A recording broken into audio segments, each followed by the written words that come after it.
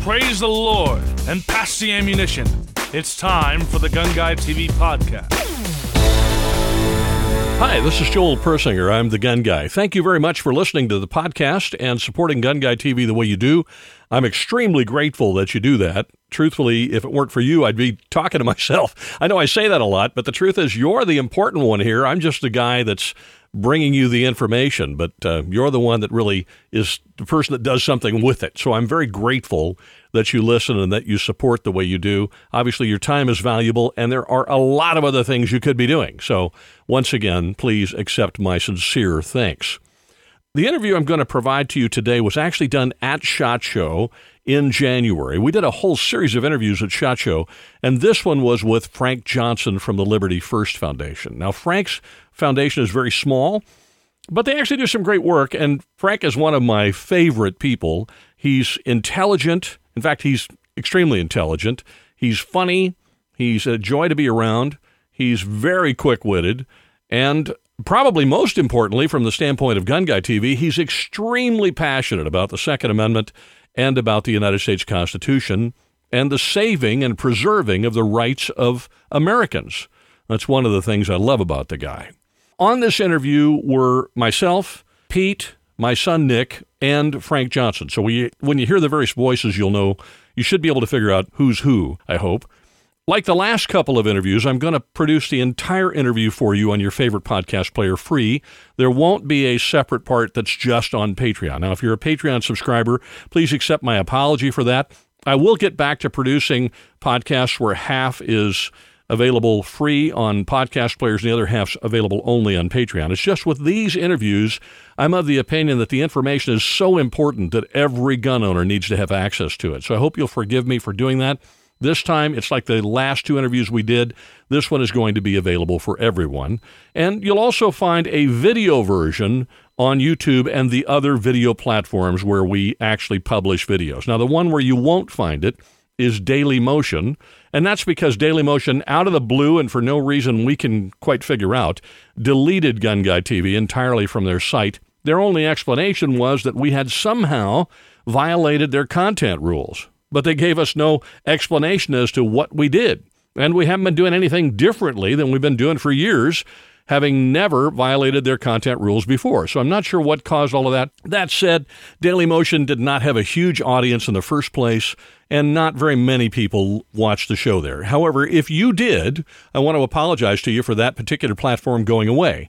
You will, however, find us on YouTube, Gunstreamer, I have to think about it now, Facebook, Vimeo, the Utah Gun Exchange, and BitChute, which I always have to say carefully so I don't screw it up. So there's lots of places you can find Gun Guy TV. Unfortunately, Daily Motion is no longer one of them. All right, having explained all of that, let's get right into the interview with Frank Johnson from the Liberty First Foundation at SHOT Show. I'm just thrilled to be here with Frank from the Liberty First Foundation. Nick was like, is Frank going to be there? I said, I don't know. I haven't been able to reach him. And then I get here and I bump into him in the press room. And he says, I've been trying to reach you. So, we've had a couple of life-changing experiences over the last few months, and unfortunately, some of them put a demise to all of our contact information. Oh, is that right? Yeah, such as a computer that got crushed, a phone that got squished, battery that had exploded, and somebody packed up all my business cards and contact information and put it in a box that we can no longer find after moving from New York to North Carolina. Oh, you moved. That explains a lot. Yeah, absolutely. We finally made the great escape out of the... You got out of the People's Socialist Republic of New York. Yes, and I'm still in the People's Socialist Republic of California. Dude, I keep throwing that rope over that fence trying to pull you guys out, but you don't want to come. Nick and I mean, we're neither one of us small people, and he's certainly not small, and still we had to crawl under the razor wire and past the guard tower in order to get over here. So. It's unbelievable. New York is... I don't know if it can be saved at this point. The legislature has gone so far. It's so sad to see that 85% of the people that live in the state of New York that have a fundamental appreciation for the Constitution are being held captive by a 15% of the population that wants to control them, and the 85% have acquiesced their ability to fight back out of apathy. They don't want to mobilize. They don't want to get out to vote. That's not a question of whether it can be saved. It's whether the people of New York wish to save it and will actually make the effort. I think that's where the question lies, is are they willing to make the effort and are they going to do it? California's the same way. I mean, we have the same problems. A lot of gun owners in California, 3-4 million of them or something like that. I don't know, 8 million, is that what it is? 8 million gun owners in California. You'd think we could make a difference. But people don't necessarily want to fight for the right. So can the right be saved? Sure. Absolutely. I refuse. I've been in a lot of fist fights, brother, I can tell you, and I've never been in one that I didn't think I could win. Now, there were a few I thought I could win, and it didn't turn out that way. But nevertheless, okay, this is the same way. This is a fight that requires people to get in there and actually duke it out with the, in the courts and at the voting booth and so on. And those of us that are willing to do that get to help try to educate and motivate those who are feeling apathetic and hope that they do. But I refuse to give up. Well, we're absolutely not defeatist in attitude. It's just sometimes you look at that cloud hanging over and you say all the work that goes into trying to get people motivated. Like, what is missing? What is that key element that is going to spur people to action? And then we look at what happened in Virginia. And the people in Virginia actually did what I would hope the people in New York and California and New Jersey and all these other states that have been living under the thumb of this false notion that gun owners are somehow evil, that we are somehow responsible for all the ills of the world. And I said, what happened in Virginia? And what happened was they pushed too far. And I believe, because we have a governor of Virginia who, due to some youthful indiscretions that would have ended most other political careers, he chose that he would go after the sacred cow and go after gun owners to deflect a lot of the criticism from him, from his lieutenant governor, from his attorney general. And that coalesced the forces of the anti-gun movement, and they said, let's forget about those photographs. Let's forget about those comments and those statements. And they just pushed all the way forward. And I think with that perfect storm, a lot of the gun owners said, you know what? Now is the time to start getting active. This would not have been happening in any other, state had this person not deflected as much as he did. In Virginia, though, I think unlike California or New York for that matter, Virginia has had for a long time a very strong Second Amendment community. And a lot of people are gun owners in Virginia, and they're accustomed to having their rights intact. Right. And then suddenly their rights are threatened. Where I think in California, our rights have been crushed for so long now that there isn't that already established group of people who currently have their rights, and suddenly you're going to flip a switch and take them away, and there's that kind of like that reaction. I call it the inflatable clown. The clowns with the weighted bottom. If you bop it, all of a sudden it goes back and comes right back at you. And so what I see in Virginia is a lot of inflatable clown. I mean, these folks were just humming along, and all of a sudden these anti-gunners come along and smack them in the face. We're taking the guns away. And, of course, they reared back and came up and went, wait a minute, you're not taking that. Right. Well, I'm not sure how that dynamic works in California. We're the comfortable frog. Right? That's exactly the analogy I was going to use. We're the frog that got in the water when it was room temperature, and they've turned the heat up, and it's boiling now, and we're toast. Whereas Virginia, they're trying to throw right into the boiling water. Boy, you know what? We're mixing our metaphors, but I think I like yours better than mine. I think that's exactly right. They tried to throw the frog into boiling water, and he complained.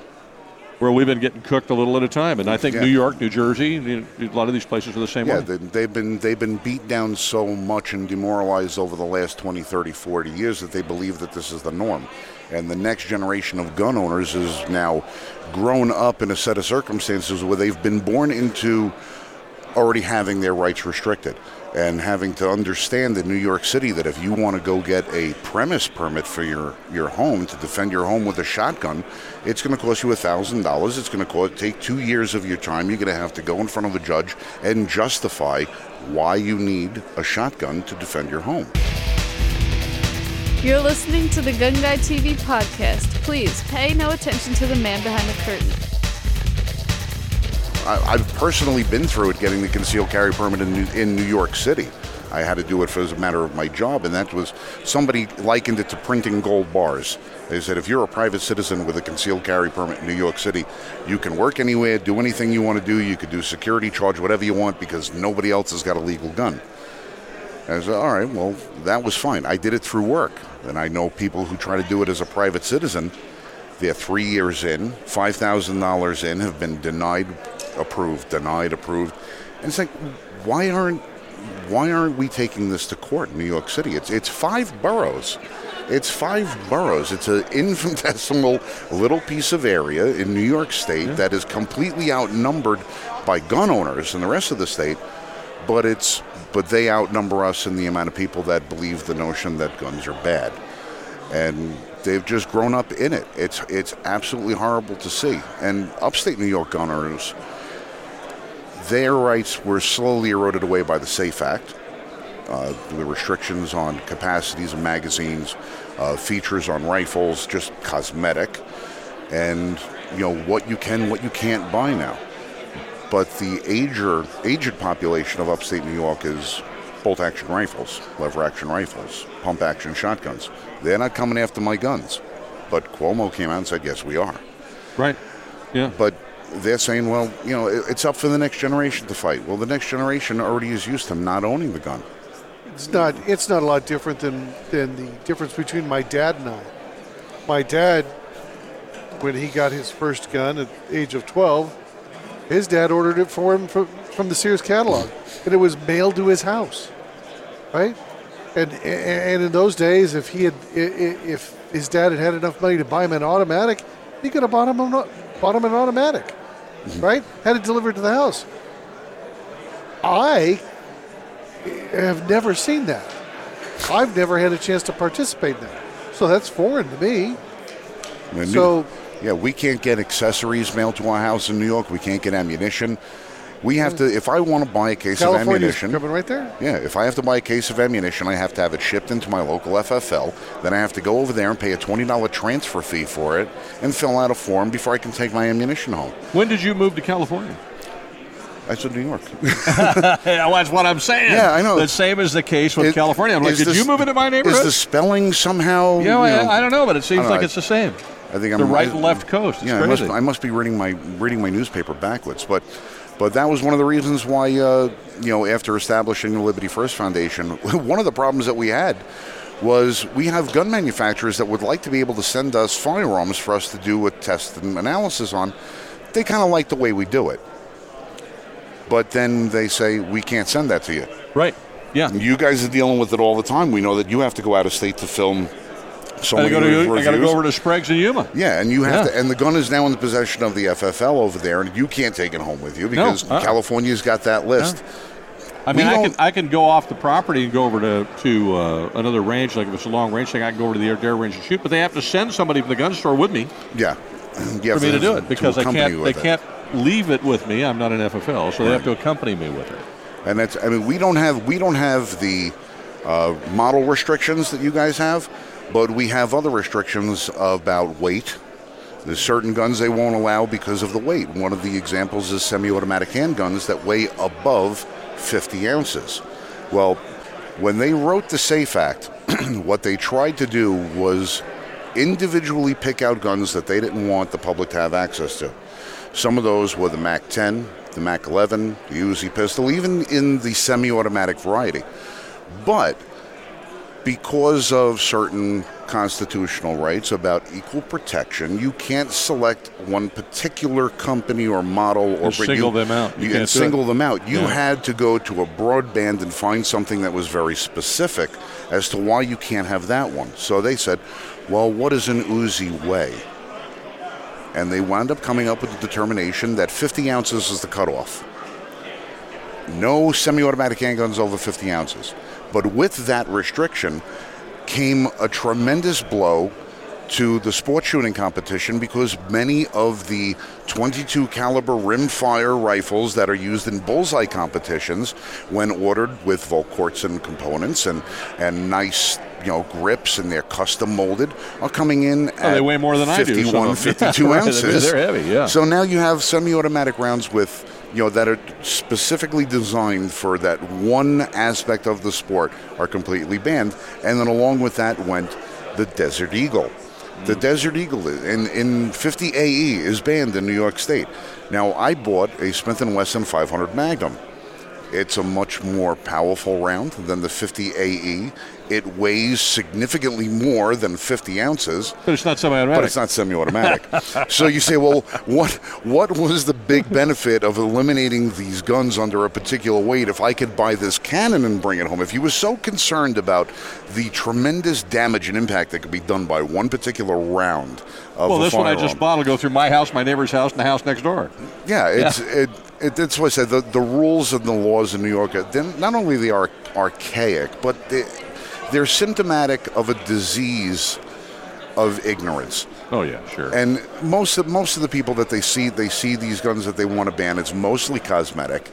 It has nothing to do with the functionality of it. You can buy a New York State Safe Act approved AR-15 that is functionally identical to one that you would buy in Virginia or North Carolina or South Carolina, but it's missing a bayonet lug.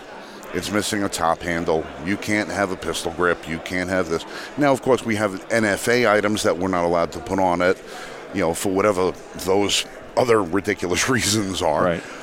But when you look at it, it's okay. Well, I can take this grip off and put this grip on, and it's now a felony.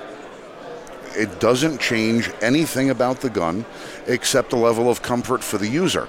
It doesn't make it more accurate. It doesn't make the shooter more proficient. It's just a matter of having the option to say, okay, do I drive my car with the seat reclined a little bit, or do I drive with it upright? It's a matter of preference. It's a matter of what makes you comfortable.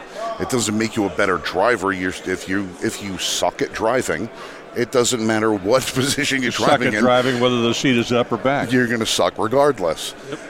And no matter what cosmetic changes there are on a gun, if you have good intentions for your firearm, you're only going to use it for good purposes.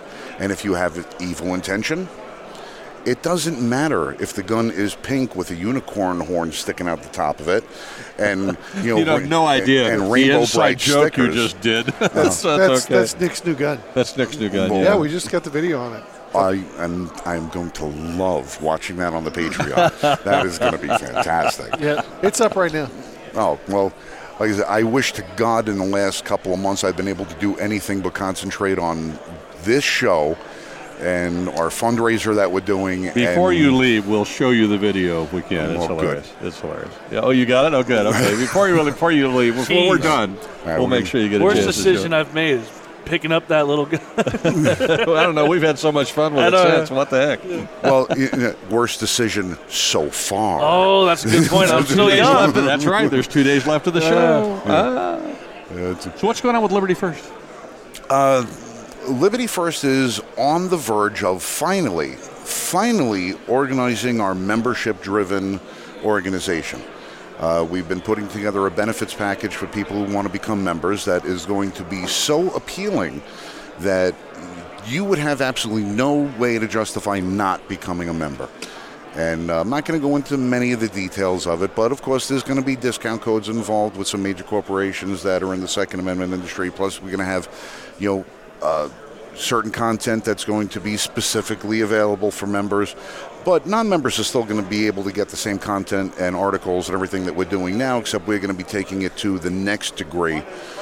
But I can tell you if our entry-level membership is $10 for the year and $15 for renewal, but I'm saving you 5% on a $1,000 rifle, well, how could you not do that? You're $40 in the positive. Yeah, you're making money on it. You made money, right. We've just become the brand new affiliate for USCCA. So we're going to be working with them to try and promote more people to be able to get insured, so that not only because some of the states are going to be requiring that people do it, but it is a good idea to be able to protect yourself not only from a financial standpoint, from any sort of criminal and other legal standpoint, if you should ever have to feel the need that you have to defend yourself, your family, or a third party. So you really should get some sort of coverage. Now, in New York, they've gotten to the point where they've banned most carry insurances and then at the same time write legislation requiring you to have it. Well, that was the point. Yes. Yeah. Yeah, That will fail because you can't legislate a requirement that you can't be met in your location. Right. But the problem is they true. can make the laws faster than we can take them to court and get rid of them. Well, that's the point of why they make the laws. They know very, very well that by the time it gets to a point where you have a final adjudication of the law, the damage has already been done. Saving the Second Amendment, one episode at a time. This is the Gun Guy TV Podcast. The ambiguity in the law is going to cause a lot of problems where people are going to throw up their hands and give up. That's going to be the first wave. The second wave is going to be the people who say, I don't have the money to afford being able to defend myself against these things. I can't hire a lawyer. I'm afraid of getting locked up. I don't want no part of it. Then they throw their hands up. And then after we win, then appeal, then win, then appeal, the state, and when I mean the state, I don't mean any one of the states. The state as in the government, the entity of the body of the government as the state. The state has an unlimited supply of funds that they can spend any which way they want, and they use our money to fight us while we use our money to defend ourselves. And they don't care how long it takes. They know they're going to lose in the long run. That's because they're continue picking your pocket so they can pay the bill. But they're going to bleed us dry the whole way there and try to demoralize us as best they can on the way. I was just saying, in the state of California, we just lost the microstamp lawsuit. And the lawsuit was basically the technology doesn't exist for microstamping. It's an unproven, unavailable technology to the gun manufacturers. But the state said, we don't care whether or not it's available or not. It's required on all new semi-automatic pistols. And the court upheld that. They said just because the technology doesn't exist doesn't mean the state can't require it. Now, do you know at what level of the court? Was that at Superior Court level or Ninth Circuit or what? Do you know? No, I think it's Ninth. The 99th struck again? Yeah. Which means now it's got to be dragged all the way to the Supreme Court, and, a very small percentage of those are ever heard. So we'll have to wait and see. And think about the interesting dichotomy of that law. When they talk about the Second Amendment, they talk about what was available to the population at the time that the Constitution was ratified. What did the founders intend? Well, they intended on what was available at the time. They could not foresee a time in the future when we would have had this technology that would have enabled an individual person to fire more than 2 rounds in 1 minute. So they look at the past and they say, well, we're going to make our argument based on what they thought would never come to pass, and now you're fighting with them making the decision of saying, don't worry, eventually technology will catch up with it. Well, even though they're wrong, there were firearms that were rapid fire back in those days too. They also, founding fathers, I think, I'm not sure, but I don't remember anywhere in the Federalist Papers them talking about Twitter for free speech. Yeah. Or Larry Flint's publication for free speech. You didn't read Federal 321 or whatever? No, I must have missed the Federalist paper where YouTube is protected by free speech. Yes. Will someone please reboot the Liberty Bell? My Quillith has runneth out of Wi-Fi. that was not an argument heard at the time. Just ridiculous. We have to sit back and laugh sometime about how ridiculous this stuff is, because it's the only out we have from driving ourselves absolutely mad trying to, 1, understand the opposition, and 2, try to fight the opposition. We have to laugh at it sometimes, find a little bit of the humor, but we can never get too far away from the seriousness of the task at hand. Well, I think you made a great point, even joking around about the Liberty Bell, and so did you, is that the problem is that these theoretical applications of history are applied unequally. They're applied selectively to the things that they wish to ban or control, and not to the things that they don't want to argue. Right. And that all has to do with the fact that we have judge picking. You're not going to find certain arguments brought up in front of one judge that you wouldn't bring up in front of another one. They select whatever case is going to go, and because they understand the logic of an individual judge. A lot of people would call it judicial activism.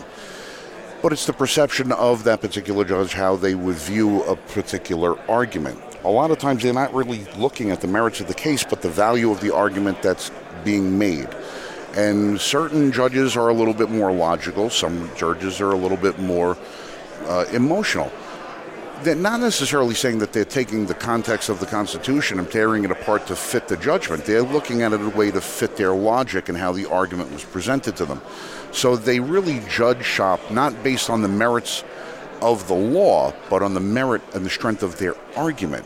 Does this argument fit this judge's compass? And they do that specifically. That's why you'll see certain judges on the Ninth Circuit that'll hear one gun case, but another case that's a little different won't go in front of the same judge, because the anti-gun people know, well, that judge is going to look at our argument a little differently than he did the other argument, and that's why it gets to the next one. It has taken a very long time for us to learn that, and I think we have learned it in a great way, most recently, particularly in California with Judge Benitez, because we know that Judge Benitez is going to rule in a specific way with specific cases.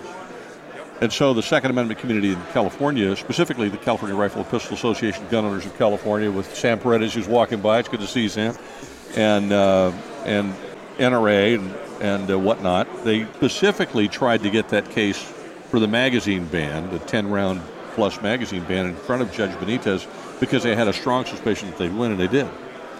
And so now every Second Amendment case they're trying to file in such a way that it lands squarely on his desk. Well, anti-gunners have been doing this for decades, and we've been kind of slow on the uptake figuring out how to play this game. Now that we've learned how to play the game, all of a sudden they don't want the game to be able to be played that way, right? Because now we understand what they've been doing. We're starting to do it, and we're starting to get some victories in certain places, which means that at some point they want to now change the rules. Oh, you can't do that. Because it no longer is a benefit to them. Yeah. So it's going to be interesting to see how that fleshes out. So you got yourself out of New York and you moved.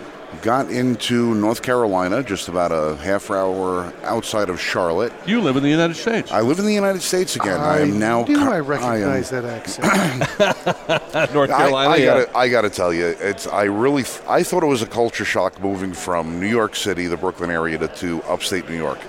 I was a flatlander from the moment I got there. I mean, I'm going to resort to my not-so-non-regional accent for a moment. When you kind of sound like this and you walk around in upstate New York, everybody looks at you like, well, who's this Mama Luke over here? Get this guy out of here. This guy ain't one of us. And now it's all right. I finally got accepted for what it was worth being a flatlander. Yeah. And then I got out.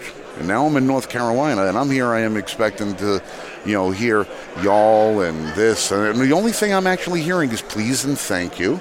And I'm hearing it in New York accents.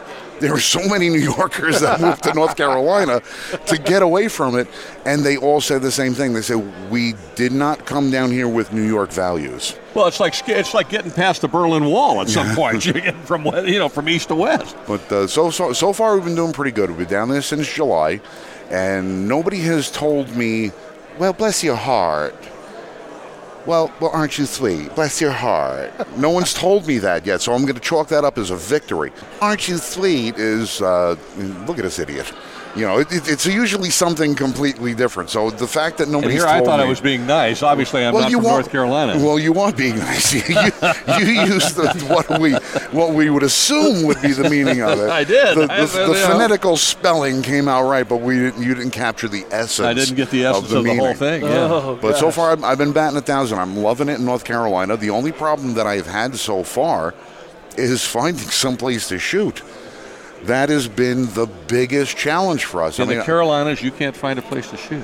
I am dumbfounded. I am too. I am completely shocked. I am appalled with it.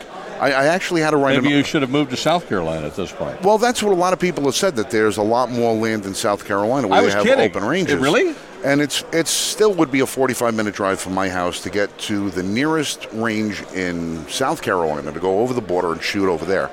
Fortunately, I've made a couple of friends that have private training facilities that I'm able to go to their land and do some shooting with. within a half hour of the house. It's about the same drive as I was doing up in New York to get some of my outdoor ranges. I can't really do reviews on an indoor range very often, not only because you get lousy audio and the video is horrible, but because you got 12 other guys standing next to you in a stall and nobody wants you to wait 2 hours for you to be done filming a video where you just shot 10 rounds. Because you have to do so many angles and takes, and you can't go downrange and put cameras the other way. So you want to be able to do it outside.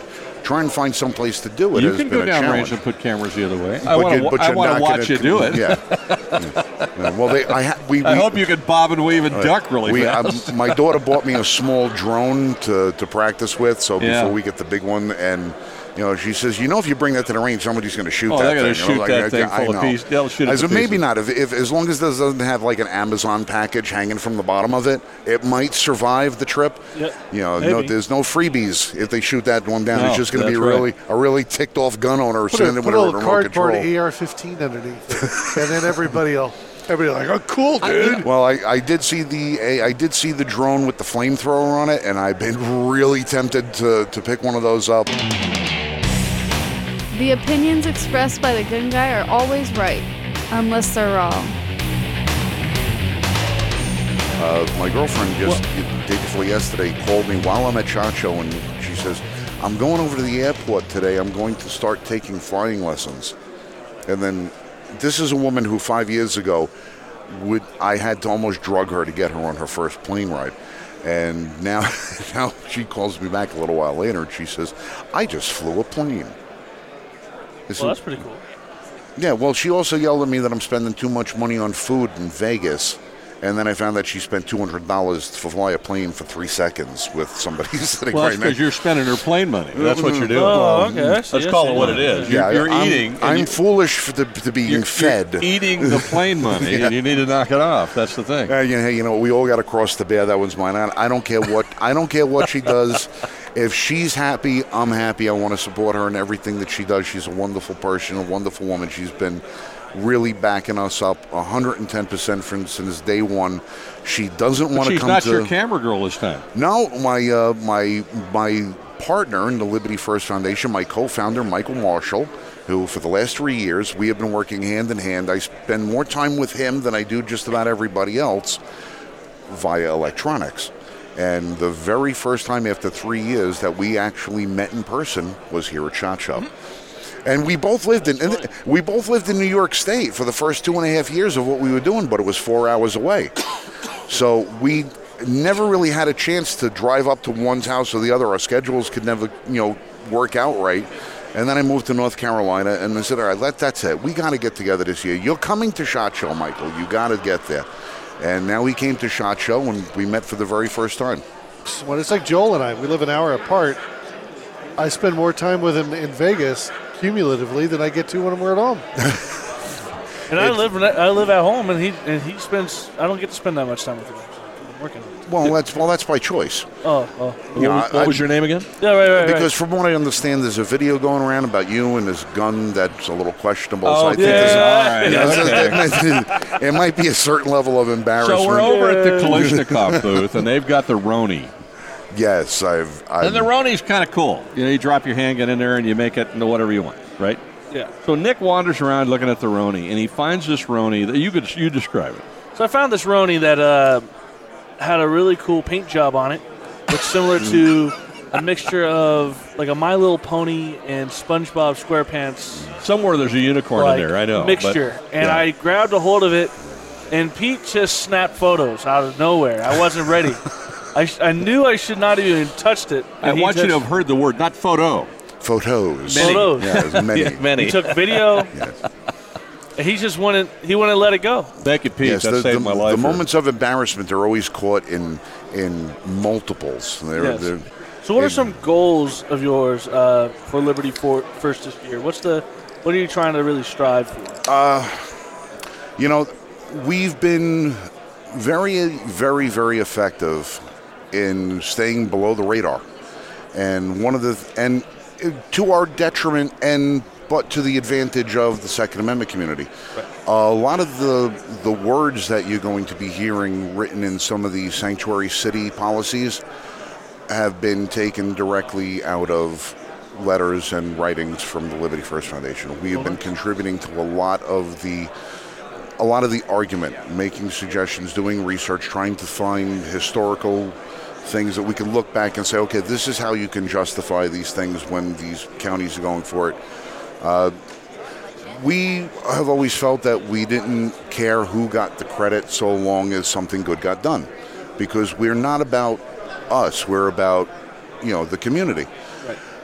Unfortunately, financial burdens do not always play out that way, as you're both well aware, that nobody knows who you are and you're not getting any support, it's kind of continue doing what you've been doing. I sold my business and liquidated everything 2.5 years ago and have been funding the organization. Michael Marshall, my partner, has been working probably an additional 20 hours a week for overtime so that we could both facilitate making sure that we're paying the bills, keeping the lights on, getting our travel expenses done and everything else. And we tried reaching out to the community, and we said we don't want to just ask for a donation.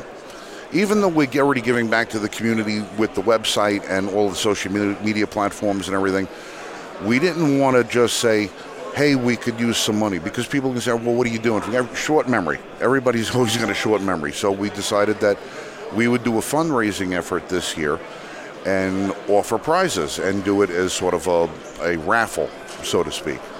And we enlisted the help of Keith Berry, who owns 5150 Rifles.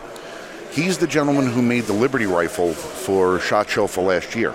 If you guys remember, we had the article about the Liberty rifle for Randy Couture's Extreme Couture Foundation, the Extreme GI Couture Foundation. I got to get that right. If Randy hears me and I get it wrong, I don't want to get punched in the face. Yeah, you'll get told about it. Yeah, so when we saw that rifle and we saw that, we decided back then that if we were ever going to have a rifle commissioned, it was going to be by Keith Berry and 5150 Rifles. So we did just that. Well, SHOT Show is a great opportunity because Keith Berry, who's making our rifle, has got 6 of his other rifles on display here at the show in various booths, and the booths are owned by the companies that he's gotten the base products from. Unitop Precision. They're helping us out with it. We have Barrel. I'm not going to plug everybody's name because go ahead. You got a couple minutes. No, there's a reason I'm not going to plug everybody's name. I was going to say, plug away. Go. No, because I want to plug the website. Because our build list for the $10,000 rifle is on the website. There you go. And we're linked on the website to every one of the companies that's helping us out. And you said you're not a social media genius. No, I'm not a genius. I'm just a little smart. But what we've done is we have the parts. The parts are not being donated. The parts are being purchased. The labor is not being donated. The labor is being paid for. We made sure that everybody who was going to be a part of this was getting what they earned for the work that they're doing. So we have to pay for this rifle. Our barrel is taking 2.5 months to custom cut. The rifle has a name. It's called the Legend of Liberty.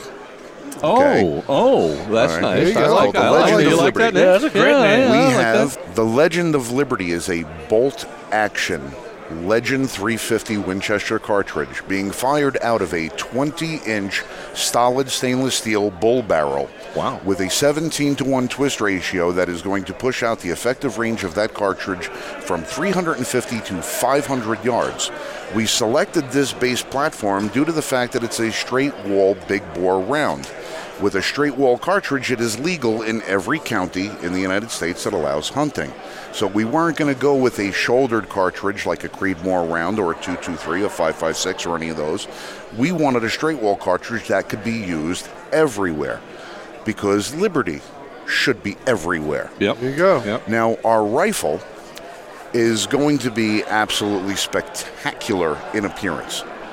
It's going to start off with, looking from the muzzle down, a gold anodized muzzle brake that is being hand cut, high polished to a high polished. Look at Pete's face. Go, hold it back. Hold it back. Okay. Hold it back. All right. Oh, Back up, bro. Back up. Oh, baby. We have a heavy bull barrel in stainless steel that was being high polished to a mirror-like sheen. Now I want you to see one of the things I love about Frank. The dude could sell refrigerators to Eskimos. All right. So he sees Pete's face, and he immediately... And I'm focusing. He's we somehow vanished from the Immediately he's making eye contact I with have Pete selected my target, and I'm going in for the kill. For the kill. But, all right, now, Anyway, go ahead. when we come out of the barrel, we get to the body of the rifle. The body of the rifle is going to be Cerakoted in the stars and bars, the red, white, and blue of America, starting with the top of the rifle where it's going to be the field of stars, leading into red and white stripes. And in the red and white stripes is going to be laser engraved the Constitution of the United States, featuring the Second Amendment prominently. When we get to the stock of the gun, the Liberty Foundation logo is going to be on both sides of it with the title of the gun, Legend of Liberty, one of a kind. Because this rifle is never going to be able to be duplicated. No. Every single component. Now, you can buy the individual components, but our components, after they are in-house, Keith Berry is having every single one of them laser etched, laser engraved. They're all going to be hand-worked, hand-fitted, hand-polished, and everything. So not a single component of this rifle will be able to be purchased with the exception of the trigger. And the trigger is going to be an adjustable trigger that is going to be from 6 pounds to 3 ounces. So this is going to be a magnificent... You've just entered Pete's world. If he has a trigger under 2 pounds on any rifle, or over 2 pounds on any rifle he has, I'll be stunned. Right now, I got a couple 22s that I think come in at 6 or 7 pounds. But you never do anything with them. That's for the kids to shoot. Shooting straight and always right on target. This is the Gun Guy TV podcast.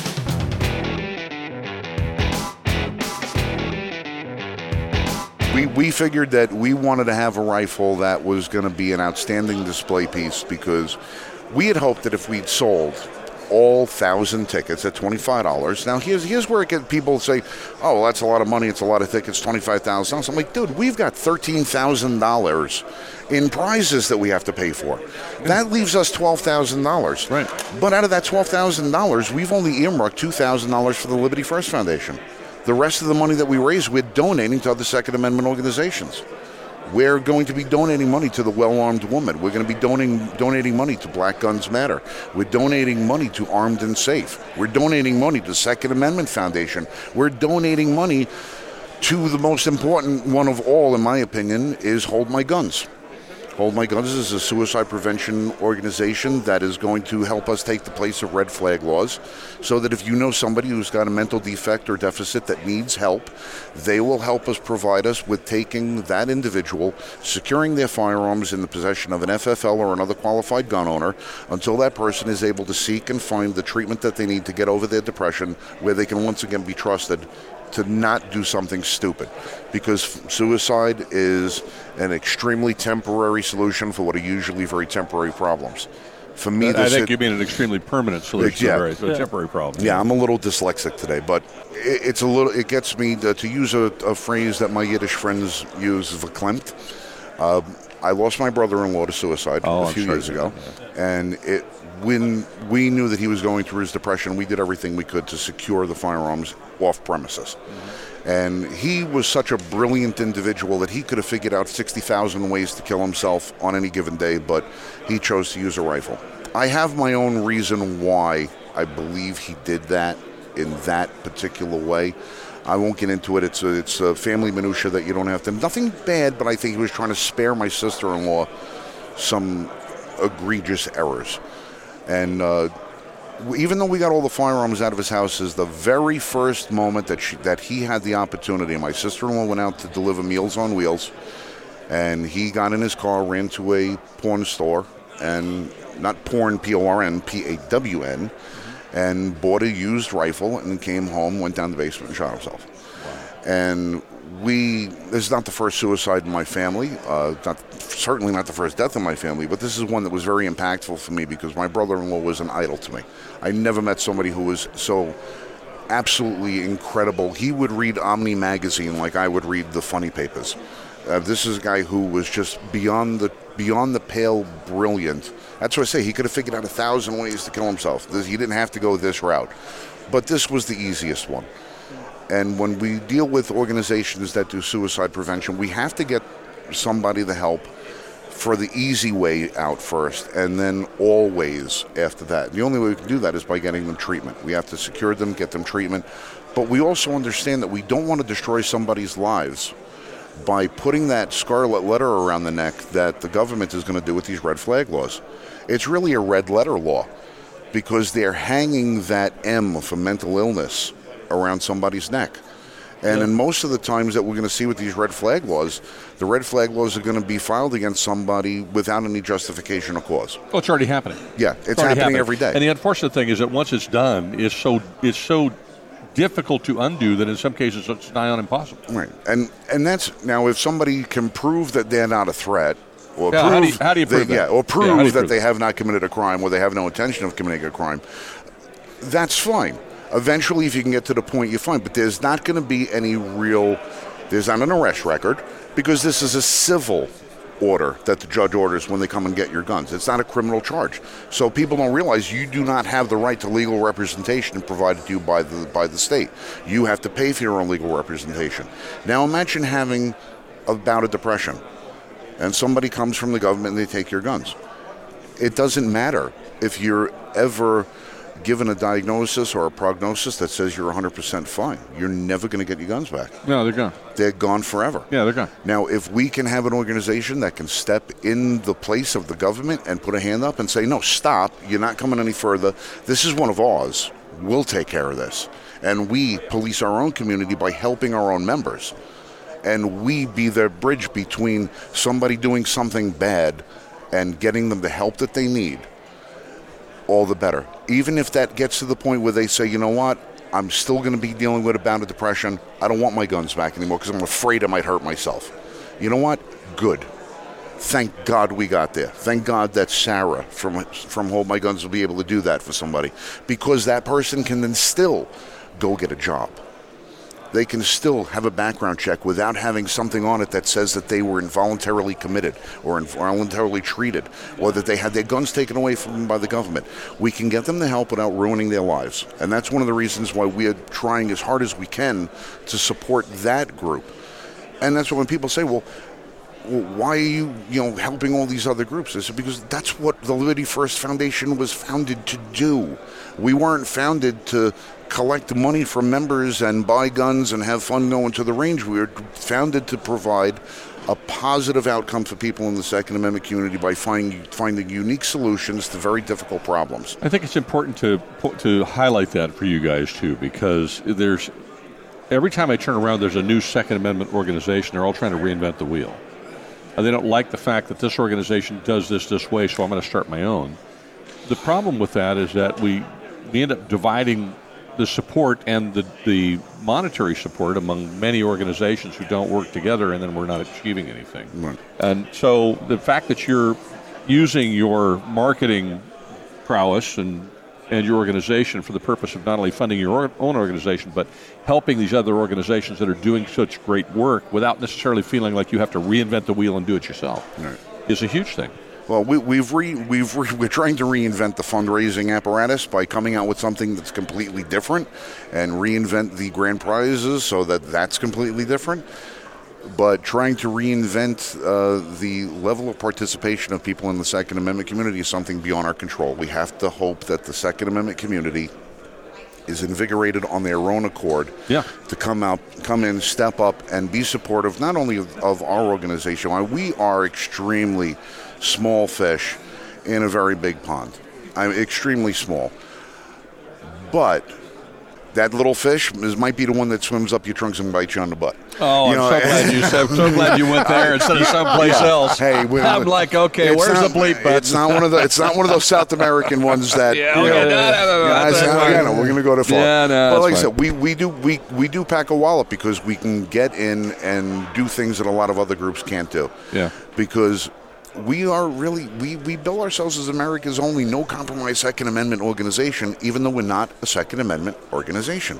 We're a civil rights organization that happens to specialize in the Second Amendment, because we will be there to fight for any other cause if that we feel that it's a violation, and we can be there to lend our help and support. We're going to do it. Just being able to specialize in the Second Amendment, well, that's because that's our passion, because we know without it, everything else falls. This podcast needs your help. Send your entire wallet to The Gun Guy, 1313 Mockingbird Lane, Transylvania. Frank, we're out of time, but I thank you so very much for coming. I'm so glad we bumped into each other because I was wondering, are we going to see Frank this year? And it wouldn't have been the same if we hadn't. Yeah, I'm going to be like the shingles. I'm going to come back on you when you don't expect it. I'm just going to keep reading. I'm going to come back. It doesn't matter how you've inoculated yourself. If you've been to SHOT Show once, you're now susceptible to the Frank Johnson virus. We're going to keep coming back. But if I can just one more minute. Okay, go ahead, sure. To any people, listen, we have a good time talking with Joel, and we have a great time coming to SHOT Show, but there is a real serious element of what we're trying to do, and we could really use everybody's help. So if you guys can jump on a phone or a laptop, whatever electronic communication device you have, and look us up on the internet at l1f.us, you're going to find some really cool articles. Our YouTube channels and all the rest of our social media is there. We're trying to make a difference, but we need you guys to help. And by the way, P.S., if whoever wins that rifle, I got to get this out.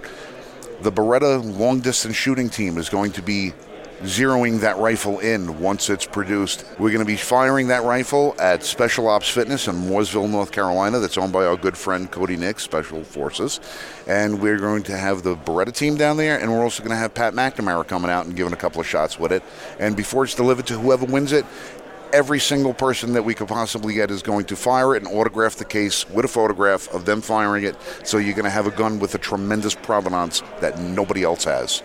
Frank, thank you so very much, brother. Thank you. It's been a joy to see you. It's been a pleasure. It wouldn't have been the same show without you, man, so I'm glad we ran into it. Well, hopefully we can do this more often. Our podcast is going to be starting up in about 2 months. Oh, you got to let me know. Yeah, so you got to let me know. Absolutely. Have you guys on as our inaugural guest. Yeah, absolutely. I can be a guest. Absolutely. I suck as a guest, but I'll do my best. No, you don't. You've been on camera with me before. You're fantastic. Did I do okay? Everybody loved the interview, and then everyone was like, "Wait, I don't know that guy." And I was like, "Well, because you're living under a rock. Get out there. What's wrong with you?" I said, "Where do you think?" I said, "Why do you think I do what I do?" I said, "Because these are the guys all because of me. That's why." Well, it's not just you. It's mostly you. It's just you, but not just. And what's that line? And Leon's getting my head's larger. Getting bigger. Pete's over there doing sound effects, blowing up a balloon like my head is expanding. We just had to get some air out of them. So. That was fantastic. All right, guys. Thank you very much. I really appreciate it. Awesome. Guys, enjoy the rest of SHOT Show. Love you guys. Thank you. All righty. Bye-bye. Thank you again for listening to the whole thing. If you're still with us, you're a faithful listener of Gun Guy TV, that's for sure. I'm very grateful that you've listened all the way through. If you wouldn't mind supporting us by using our Amazon link, I'd really appreciate it. That's a way that you can support Gun Guy TV, and it costs you absolutely nothing. You just shop Amazon for whatever you want to buy. It doesn't matter what it is, and we get a small commission. The way you can do that is by going to our website, which you can find at gunguy.tv. You'll also find it if you just go to gunguytv.com or .net. It works either way. And when you get there, there's a banner on the top of the website for Amazon. If you click on that banner, it will take you to Amazon through our affiliate link. And then if you bookmark that link and then just use that bookmark every time you shop Amazon, we make a little commission. It doesn't cost you anything, but it does do a profound job of helping to support this podcast, the video production, and all the other things that we do. So if you wouldn't mind doing that, we really would appreciate it. I know Amazon's not really a very gun-friendly company, but you can pick their pocket a little bit and provide a little funds to help Gun Guy TV stay alive. Well, there you are. Thank you again for listening. Have a wonderful week, and wherever you go, whatever you do, please be safe. You've been listening to the Gun Guy TV podcast.